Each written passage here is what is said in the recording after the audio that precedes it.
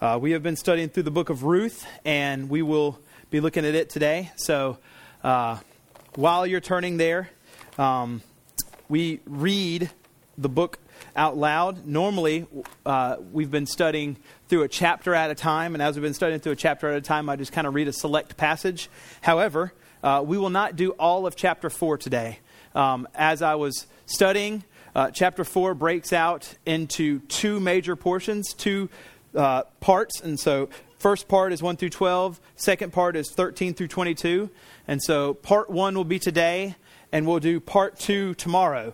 Or not tomorrow, next Sunday. No one will be here tomorrow. So if you haven't picked up one of these, this is a study through the book of Ruth, a Bible study, or more of a devotional, I should say, through the book of Ruth. And so since we're doing Ruth one more week, if you haven't done any, you should pick one up. It'll take you 20 minutes to read the whole book. So there's 3 devotions per week. So feel free to just do all 12 this whole week, 2 a day, and then you're good. So we want to make sure you grab these. We've been giving them out the whole time we've been studying the book of Ruth, but grab one if you would. And you can study through the book of Ruth devotionally. So anyway, we're in chapter 4 of the book of Ruth. So since we're studying half of the book, I'm going to read it all. So if you're able to, here we stand as we read the word of God together. So I'm in Ruth chapter 4, starting in verse 1. You can go ahead and stand. I'm going to read through verse 12. After I finish reading, I'll say, "This is the word of the Lord." And after I say, "This is the word of the Lord," you'll say, "Thanks be to God." And you're saying thanks be to God, of course, to say, "Thank you, God, you'd be so kind to speak to us, to give us your word." He didn't have to do it, and he did. But also let thanks be to God serve for you as a way to you're saying, "Yes, Lord, I want to obey all the things you say. Help me see and understand Jesus better today. Open my eyes." So starting at verse 1, chapter 4, verse 1. Now, Boaz had gone up to the gate and sat down there, and behold, a redeemer of whom Boaz had spoken came by. And Boaz said, "Turn aside, friend, sit down here." And he turned aside and sat down. And he took 10 men of the elders of the city and said, "Sit down here." So they sat down. Then he said to the redeemer, "Naomi, who has come back from the country of Moab, is selling the parcel of land that belonged to our relative Elimelech. So I thought I would tell you of it and say, buy it, in the presence of those sitting here and in the presence of many elders of my people. If you will redeem it, redeem it. But if you will not, tell me, that I may know, for there is no one besides you to redeem it, and I come after you." And he said, "I will redeem it." Then Boaz said, "The day you buy the field from the hand of Naomi, you also acquire Ruth the Moabite, the widow of the dead, in order to perpetuate the name of the dead of his inheritance." Then the Redeemer said, "I cannot redeem it for myself, lest I impair my own inheritance. Take my right of redemption for yourself. I cannot redeem it."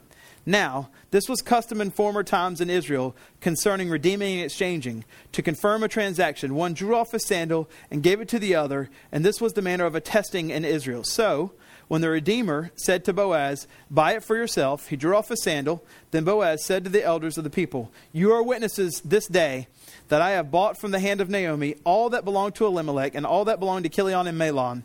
Also Ruth the Moabite, the widow of Mahlon, I have bought to be my wife, to perpetuate the name of the dead in his inheritance, that the name of the dead may not be cut off from among his brothers and from the gates of his native place. You are witnesses this day." Then all the people who were at the gate and the elders said, "We are witnesses. May the Lord make the woman who is coming into your house like Rachel and Leah, who together built up the house of Israel. May you act worthily in Ephrathah and be renowned in Bethlehem. And may your house be like the house of Perez, whom Tamar bore to Judah, because of the offspring that the Lord will give to you by this young woman." It's the word of the Lord. Thanks be to God. You have a seat. Lord, thank you so much for your word. I pray that as we study this first half of Ruth chapter 4, that you would help us see and understand just how great of a story this is and how it adorns the good news of Jesus and how it explains to us so much about what Christ is like.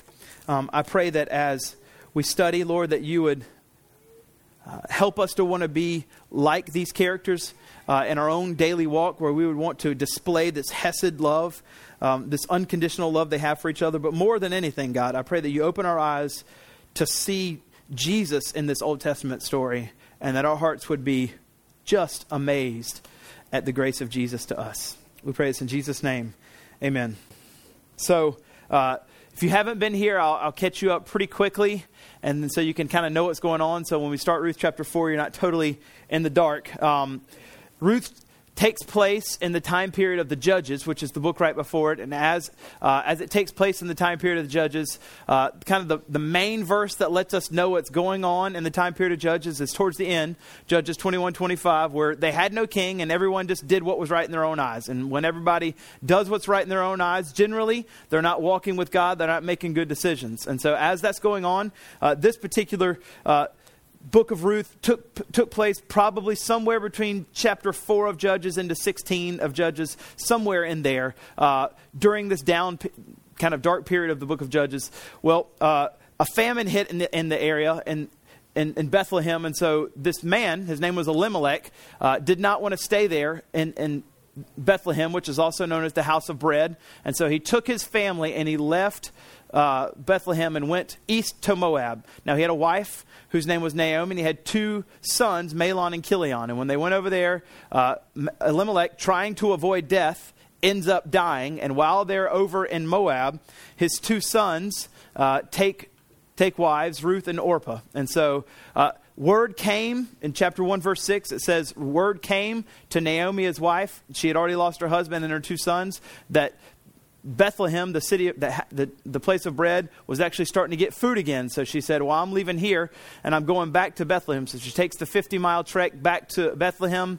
On the way, she tells her two daughters-in-law, because her sons had both died, that they should stay. One of them stays and goes back to Moab, Orpah. The other daughter-in-law, Ruth, says, no, I'm going to come with you, and gets converted on the walk back. I think it's on the walk back. In verses 16 through 18 through 20, you can see the conversion of Ruth, where she says, your God's going to be my God. I don't want to follow the false gods anymore. Instead, I want to come back. I don't want to be part of your people. Now, Moab had this wretched history of being born in the line of Lot, where Lot's two daughters get him drunk and get pregnant by him. And so there's a line of incest where the Moabites had started. And so the Moabite women had kind of this history of not being great women. Well, besides Ruth, she ends up, actually she's converted, being an amazing woman.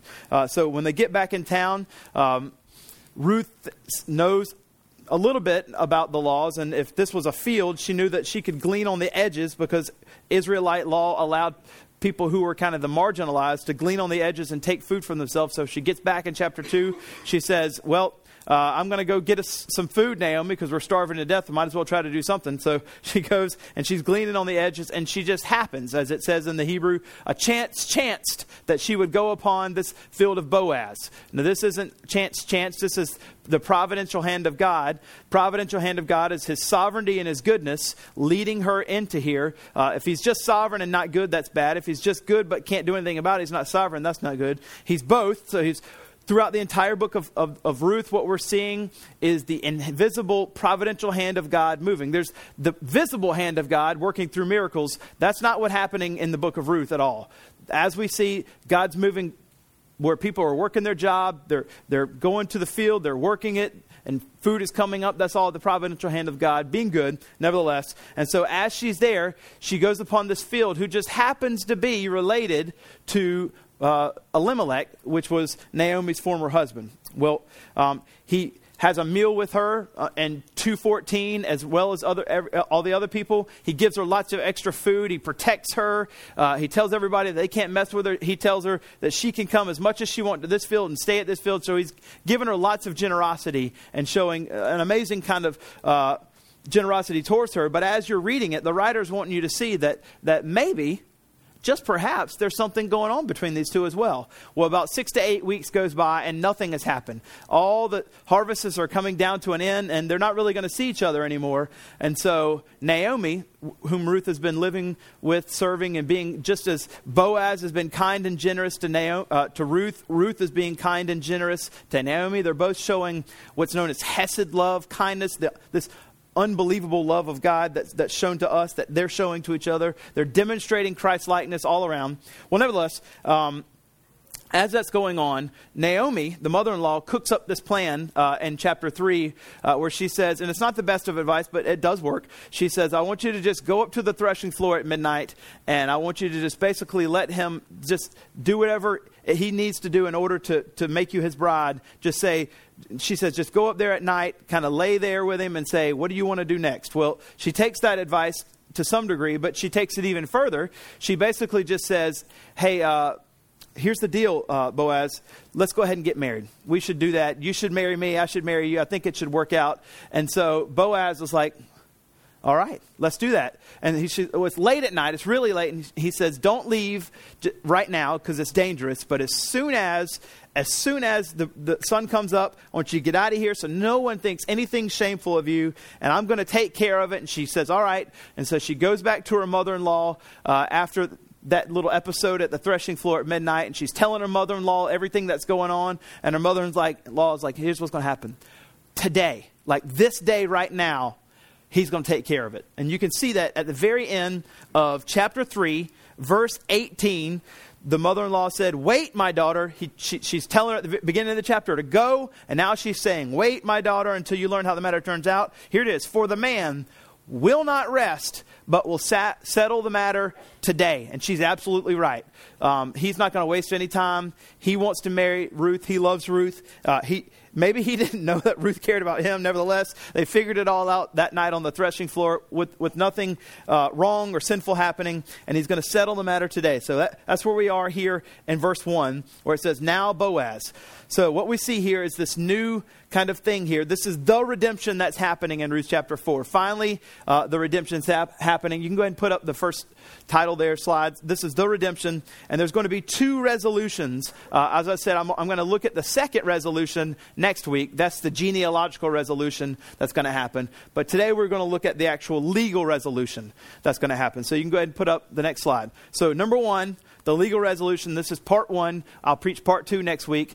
Part 1, this is Boaz's pursuit. And it says in verse 1, now Boaz had gone to the gate. Now, the gate served in this particular time period as the place that legal things were done. That's where the elders were. And if you wanted to do something, you would go to the gate and you would take your seat at the gate and you would say, all right, I want to do a legal transaction. But usually everybody would eventually walk by the gate. So when the legal transaction person that you wanted to deal with would come by, you would stop them and you say, hey, come here. You'd call the 10 elders or how many ever elders would be there. You'd call them to make a quorum. And then once that happened, that's enough people to make a decision. That's where it happened. So Boaz went up to the gate and he sat down. He's like, I do want to take care of this today. And behold, the Redeemer of whom Boaz had spoken came by. This behold is helping us see that God's providential hand is moving. There's no accidents here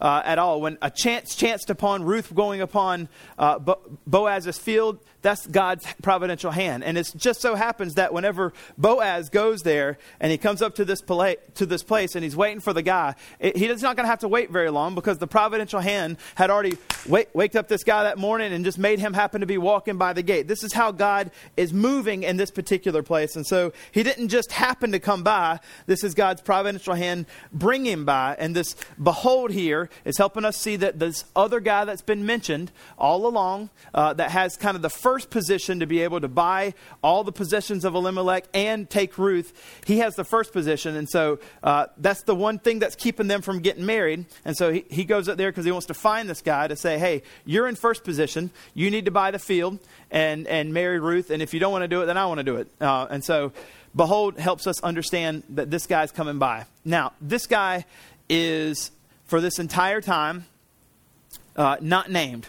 We don't know why he's not named. And you can see here, and Boaz said, turn aside, friend. Now, we have in our English Bible, friend, but that's not actually the Hebrew. The Hebrew is Poloni Almoni. And that's just kind of like putting 2 words that rhyme. Like we do that, like hodgepodge, heebie-jeebies. We do that with all kinds of words. And this is just in Hebrew, a Hebrew idiom, like saying like, hey, Mr. So-and-so, come over here. Or, hey, Mr. What's-a-face, I want to talk to you. And so he calls him, hey, Mr. Poloni Almoni. I don't know why he calls him that. if you want to start doing that with each other, Poloni Almoni, and it just means, it's kind of like the equivalent in English of Mr. So-and-so. So when Mr. So-and-so is walking by, he's like, hey, so-and-so, come over here. Got some work to do. Want to talk to you. Got to get a deal done. And so Mr. So-and-so is like, hey, all right, let's get the deal done. Let's do this. And so he calls him over and he says, hey, Mr. So-and-so, come over here and sit down. And he turned aside and he sat down and he took them into the elders of the city and he said, sit. So they sat down. So in verses 1 through 2, what we see here is Boaz is trying to get everything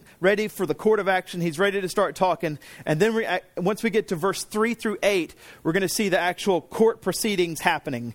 And so they all sat down, and thus begins in verses 3 through 8, this court proceedings. And in the court proceedings, there's going to be a back and forth. Boaz is going to talk. Mr. So-and-so is going to talk. Boaz is going to talk. Mr. So-and-so is going to talk. And then Mr. So-and-so is just going to be like, here, you can have it. So now, in this, the writer is wanting us to see that there's a heavy emphasis on Boaz and quite a major de-emphasis on Mr. So-and-so. Even in the way that he writes, Boaz gets 93 words, Mr. So-and-so gets 19. I'm going to call him Mr. So-and-so the whole time. That's just because I'm not going to say Poloni Almoni over and over. So he gets 19 words. The writer's wanting us to put all the emphasis on Boaz because he is, in all senses, the main character. He wastes no time in verse 3, and he gets right to the heart of the matter. He doesn't need to talk about Ruth. The heart of the matter is this field and purchasing of this field, which is all that was kind of left of Elimelech's household. And once I can buy that, I've got it all. So you can see in verse 3, then he said to the Redeemer, Naomi, who has come back from the country of Moab, is selling the parcel of land that belonged to our relative Elimelech. Now, there's a lot in this.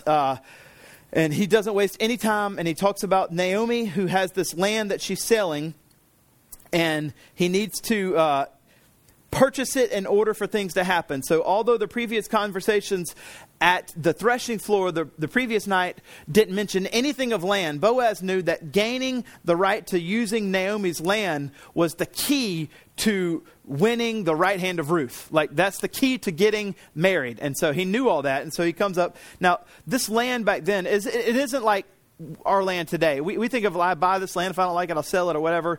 And in a lot of senses, we would say, God gave me the land because I bought it. And that's the truth. But in Israel, it's not like that. Like, God literally gave them the land. And when he did, he gave 12 tribes each plots of land. And inside those families of the 12 tribes of Israel, inside this particular people, this clan gets it and this clan gets this. So the land for them was something that God had literally given the family. And it was a big deal. And so whenever selling would happen, this word sell is kind of a tricky way to talk about it because it's not like selling as in you get it all forever, like we sell.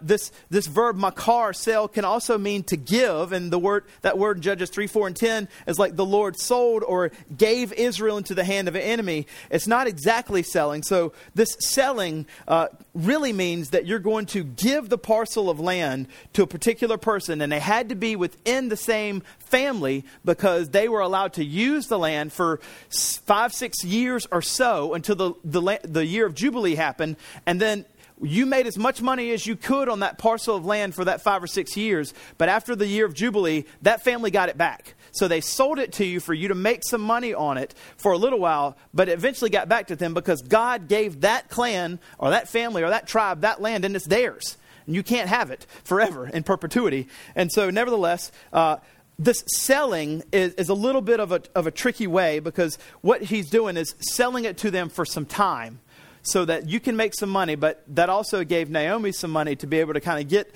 But eventually Naomi gets it back because it's Elimelech's land given to this family by God. So, but nevertheless, you had to purchase it. The Goel, the Redeemer, would purchase it. So this was really a law of love, a way to help people within your clan to be able to bounce back from hard times and not take their stuff from them forever. But nevertheless, let them be able to. It was a way for families to care for other families with money that had money in a way that's loving. And so when they do this is what's being proposed by Boaz to Mr. So-and-so. Hey, this parcel of land's up and it belonged to our relative Elimelech. And I thought I would tell you about it because you're in first position. You're allowed to have it first. So if you want to do it, you can do it. And he says, buy it in the presence of those sitting here, in the presence of the people. If you'll redeem it. But if not, tell me so I'll know. So there's no one else that can redeem it besides you. So if you want to do it, you can. Now, having the first right of refusal, Mr. So-and-so gets to decide whether he wants to acquire it or not. And if he does, then he can. But if not, then it's Boaz's. And so hearing this, he's thinking to himself, well, I can take this land for a while. I can make some money off of it. I know I got to give it back. But nevertheless, I can make some money. The price that this widow, and widows weren't even really allowed to sell things, so it was naturally going to come back to her anyway. The price that I can get this for is pretty cheap, and I can make some money off of it even in the short-term run. So yeah, I'm going to do that. That sounds good. And so in verse 4d, you can see, and he said, I will redeem it. So even in the language, like big, huge speech by Boaz, and the answer is, I will redeem it.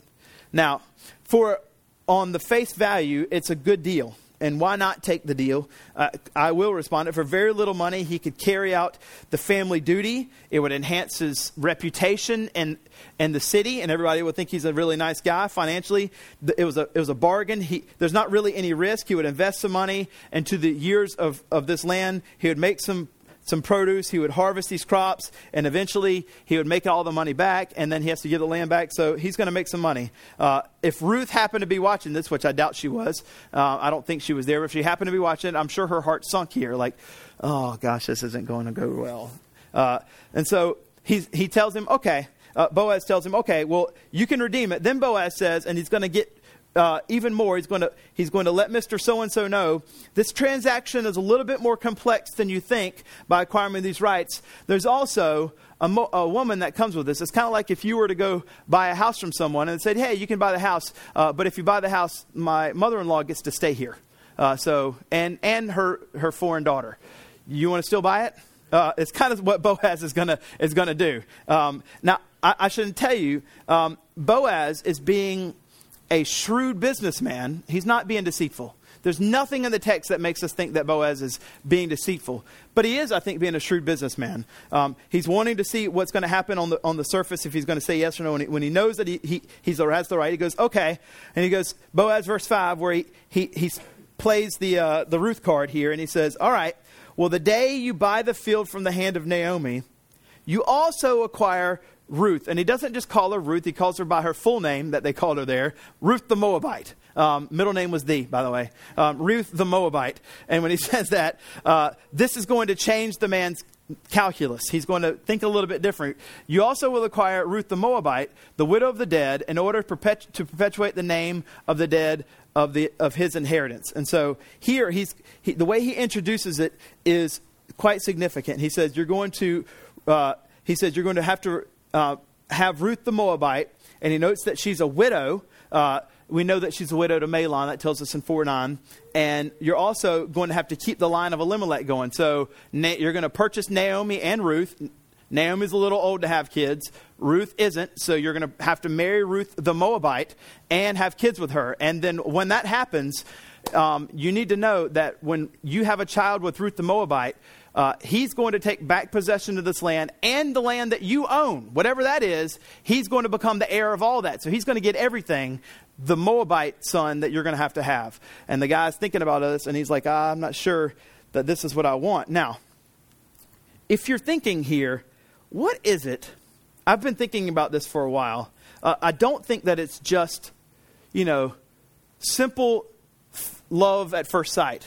But what is it that draws Boaz to this Moabite woman that he loves her so much? Why is it that most people find this, no, she's not, I'm not interested in that, but Boaz seems to have this tender heart. Of course, you can say, well, it's God. God tenderized his heart. God made his heart tender towards, made his heart tender towards her. And yes, of course that's it. But I think there's more to it. And I think that if we think about it more deeply, that we'll find something pretty amazing. And when we see this, it should make us, I think, be more tenderhearted towards people. Now, what would it be about Boaz? Now, I want to start somewhere that's a little bit different maybe that you would think. So in Joshua, this is a generation or so before the period of the Judges. You have Joshua trying to get into the promised land. And it says this, and Joshua, the son of Nun, sent 2 men secretly from Shittim as spies, saying, go view the land, especially Jericho. And they went out and came to the house of a prostitute whose name was Rahab, and they lodged there. And they use basically this prostitute Rahab to try to figure out how they're going to get into the promised land. And they basically make this deal with her, like, if you let us in, we won't hurt you or your family. Everybody else, they're going to get destroyed, but not you. And when they did, they kept the deal. In Joshua chapter 6, but the 2 men who had spied out the land of Joshua said, go into the prostitute's house and bring out from there the woman and all who belong to her, as you swore to her. And the young men who all had spies went in and brought out Rahab and her father and mother and her brothers and all who belonged to her. And they brought her out of the relatives and put them outside the camp of Israel. Then they burned the city with fire and everything it is in it. Only the gold and silver and the vessels of bronze and iron that they had put in the treasury in the house of the Lord were saved. But Rahab, the prostitute, and her father's household and all belonged to her, Joshua saved alive. And she lived in Israel to this day because she hid the messengers whom Joshua sent to spy out to Jericho. So there's this random story in the book of Joshua where you read this about Rahab, who helped the Israelites get into the promised land. Well, we read later on in the book of Matthew this genealogy where Matthew, who's writing to people who are Jewish, gives this genealogy. And when we read it, we find something quite amazing. Whenever we're seeing that there's this Nahshon, the father of Salmon, this guy Salmon was the father of Boaz by Rahab. By Rahab. And so now we see a little bit about Boaz a little bit later on. Boaz had a mom that was a prostitute, Rahab. And so when I read all that, I start to understand a little bit more. He had grown up as a child, watching his mother be a prostitute and live as an outcast of society. And he sympathized with her. He sympathized with her greatly. And that tenderness of being a child, watching how his mother, you can only imagine all the things he heard his mom called his entire life. You can only imagine. But nevertheless, he loved his mom. And he grew up as an older guy, not getting married. And he had a tender heart towards his mom. And I think that tender heart towards his mom was extended out into the outcasts, all kinds of women. And I think that's whenever he heard Naomi's story, he had a tender heart towards her. When he hears the Moabite, born in the line of Lot, always known as seduction women, whenever she comes in, he has a tender heart towards her. And he sees that she's a true convert into Yahweh. And that sympathy that he feels towards his mom, Rahab, who was a prostitute, who probably had all kinds of things said his entire life that he hated, that sympathy extends into this lady, Ruth. And so I think that that's what's going on here. Is that why is it that he loves her so much? Of course, God made his heart tender. But I think also he just had a sympathy towards people that had, especially women that had their whole life where they were on the outside. And so here, not only is he sympathetic towards her in tender heart, but he loves her. He loves her and he wants to make Ruth his bride. And so he says to her, when you do this, in verse 5, the day you buy the field from the hand of Naomi, you also acquire Ruth the Moabite, the widow of the dead, in order to perpetuate the name of the dead to his inheritance. And when Mr. So-and-so hears that, he's just thinking like a businessman. And he's like, bad investment, not willing to do it. What matters more to me is making sure I can make good money. And Boaz hears that and he's like, maybe it is a bad investment, but I get to have a wife and a child. It's not about money to me. When I hear you say no to something that you think looks so bad, I see it and I think, oh, this looks so great. I can redeem this woman. I can redeem this family. I can come in and I can be her husband and I can perpetuate the name of Elimelech. I get to be a redeemer. And that sounds great. And listen, this is exactly how Jesus looks at us. If he looked at us like Mr. So-and-so, bad investment, why would I do that? Well, we would all still be going to hell with no hope. But Jesus isn't like Mr. So-and-so. Jesus is like Boaz. Boaz is like Jesus. And he looks at them and he has major sympathy for us. The outcasts, the sinners, the people who are in desperate need of hope.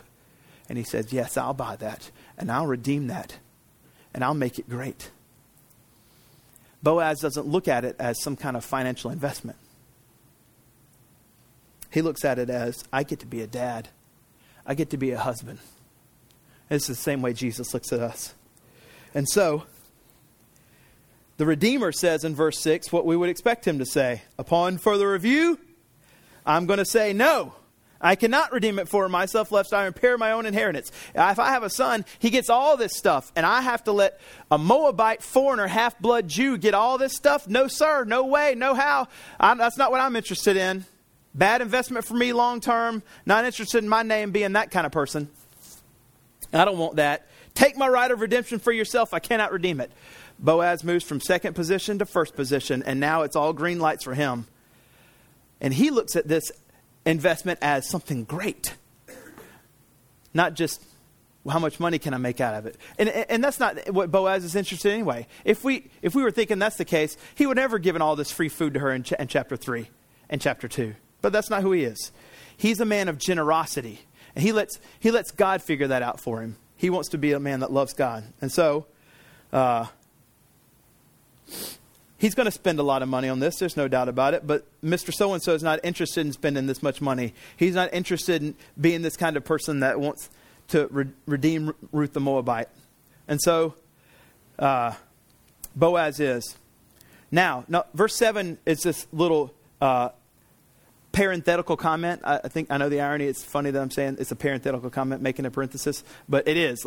It's likely that even when this story was written, they didn't do this custom anymore. This story was clearly written after David, because it mentions David. So, they weren't even doing it when this story was written, likely. That's why this verse 7 is just inserted in for a second so we can understand the narrative. Now, this was the custom in the former times in Israel, because it's not anymore in times of Israel whenever this was written, concerning redeeming and exchanging to confirm a transaction. One drew off a sandal and gave it to the other, and this was the manner of attesting in Israel. So this is like the notary public receipt, the closing papers, the handshake at the end of the deal. It's all that kind of put in together. Like, all right, here.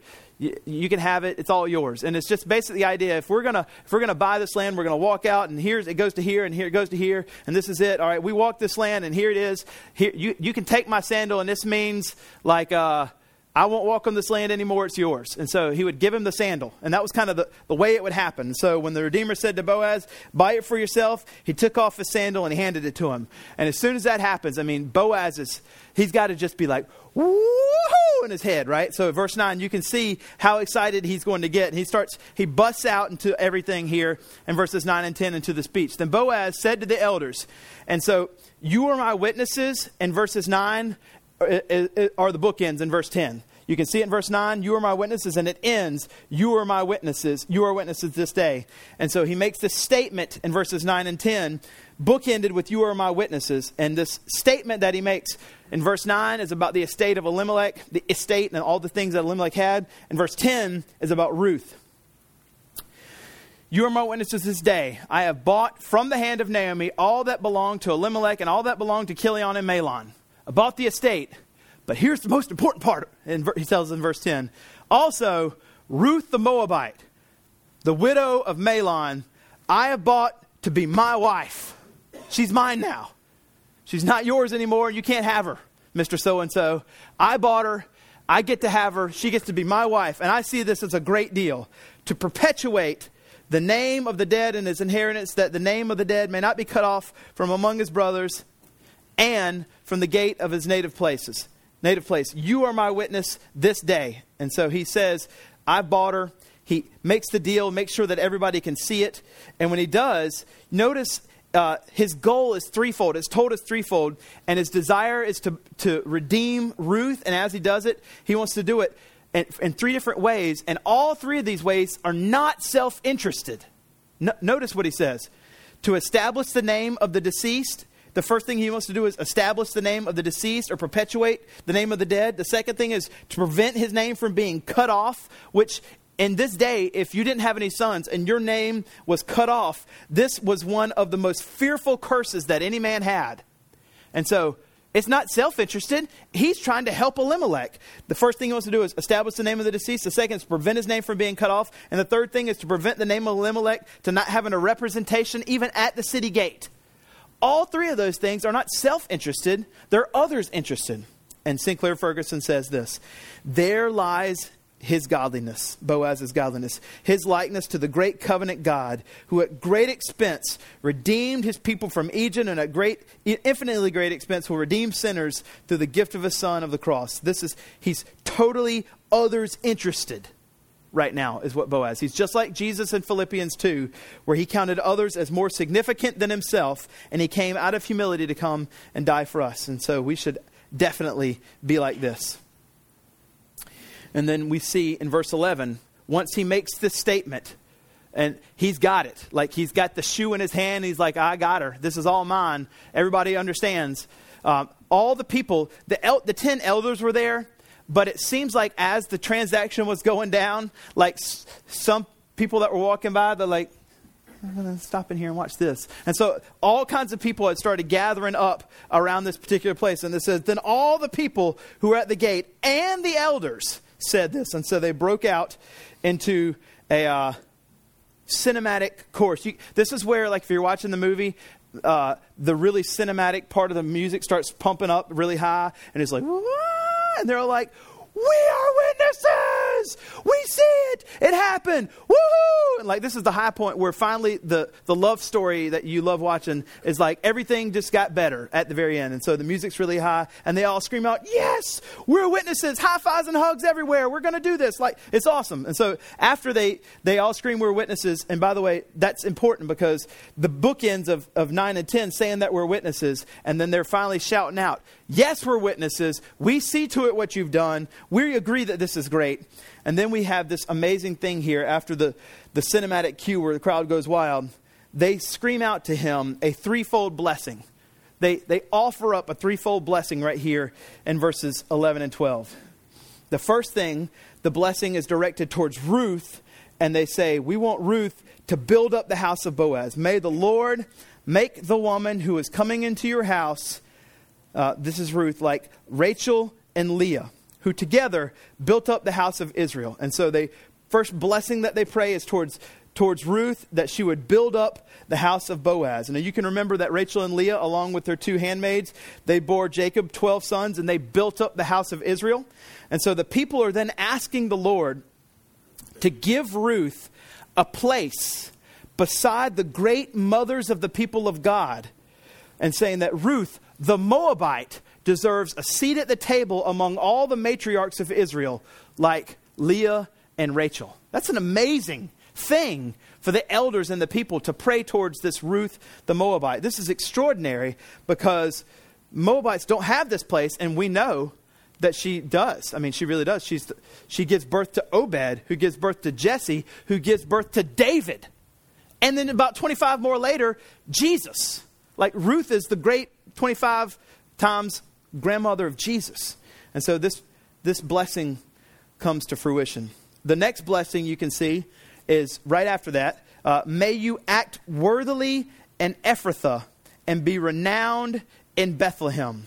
May you act worthily in Ephrathah and be renowned in Bethlehem. This second prayer is if the first one was towards Ruth and that her name would be great among all the mothers of Israel, the second one is directed towards Boaz and that his reputation would be awesome in Bethlehem. It's not just a prayer for prosperity and good reputation. It's a prayer for the reputation of this whole family to be great. It's a prayer that he would have renown, that his name would be famous in all of Bethlehem. And they didn't know, of course, how great his name would be. Jesus himself would also be born in Bethlehem. And the third blessing they pray, if the first one was for Ruth and the second was for Boaz, the third one is for both of them and for something beautiful to come out of this. So it says this: and may your house be like the house of Perez, whom Tamar bore to Judah because of the offspring that the Lord will give you by this young woman. So if you're unfamiliar with Tamar, you can read Genesis 38 later on this afternoon. It's a little PG-13, so you might want to not read it with your 5-year-old. But nevertheless, this lady eventually has babies with Judah. She has twins. And that particular family that came out of there, you can see, be like the house of Perez. The house of Perez is this whole family that all these people are in. And so basically this prayer is for something beautiful to come out of something that's kind of seemingly been dark. It's been dark that this Moabite had come in. All this is, but we want something beautiful. And of course, something beautiful does come out of this. Obviously, Jesus comes out of this. The last phrase, though, is pretty significant when it says, because of the offspring that the Lord will give you by this woman. That the Lord will give you by this woman. As we see this word offspring, this is the word seed, which has major redemptive history implications. Because back in Genesis 3:15, we know that the seed of woman is going to be the one that's going to come and to defeat Satan, sin, and death. When it says that the seed of Satan will bruise the heel, that's indicating what's going to happen on the cross, that the seed of woman will kill the seed of Satan and that he will crush his head.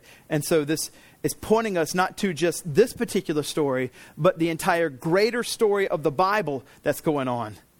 And that it's saying that the offspring will come from here because the offspring the Lord will give you by this woman. That something beautiful will come out of something dark. That Jesus himself will come out of being born to a virgin, being born into a small, poor family where no one believes it's true, going to the cross. All this is darkness. And of course, there's lots of beauty we can say about Jesus as well. And then, of course, his death and burial, but something beautiful comes out of it whenever he defeats Satan, sin, and death, and then becomes the Savior of the world, or is the Savior of the world before that, but nevertheless. So I want to conclude with this. Which we already talked about, but I want to conclude with it and point us all to Jesus. Verse 10, Ruth the Moabite, the widow of Mahlon, Boaz exclaims, I have bought to be my wife. Just as Boaz purchased Ruth to be his bride, Jesus also died for us and purchased us to be his bride. There's a story in Hosea where the book of Hosea is in large part symbolic of the people of God. So Hosea is kind of like God, and his bride Gomer is like the people of Israel, which is much like us. And she had gone and prostituted herself out, and she had gotten herself into a debt, and there was no way for Hosea to get her back besides buying her. And God put this deep love into Hosea for this lady Gomer, who was a prostitute, who didn't love him, but would go sleep with other men. God said, I'm going to put this deep love in you, Hosea, and what you're going to do is you're going to go buy her back. And it says this, this is Hosea 3, verse 1. And the Lord said to me, go again, love a woman who is loved by another man and is an adulteress. This is what Israel was to God. And what God's saying, and the same way that Hosea goes and purchases you, this is what God does for us. This is what Christ does for his church. Go again, love a woman who is loved by another woman and is an adulteress. This is us, the church, to Jesus. Even as the Lord loves the children of Israel, though they return to other gods and love cakes of raisins. And so what happens? Hosea says, so I bought her for 15 shekels and a homer and a lectith of barley. And I said to her, you must dwell as mine for all the rest of your days. You won't play the whore or belong to any other man, so I will also be to you. So he goes out and he purchases her, and he develops this deep love for her, and he brings her back to his house, and he had to purchase her in order to do that.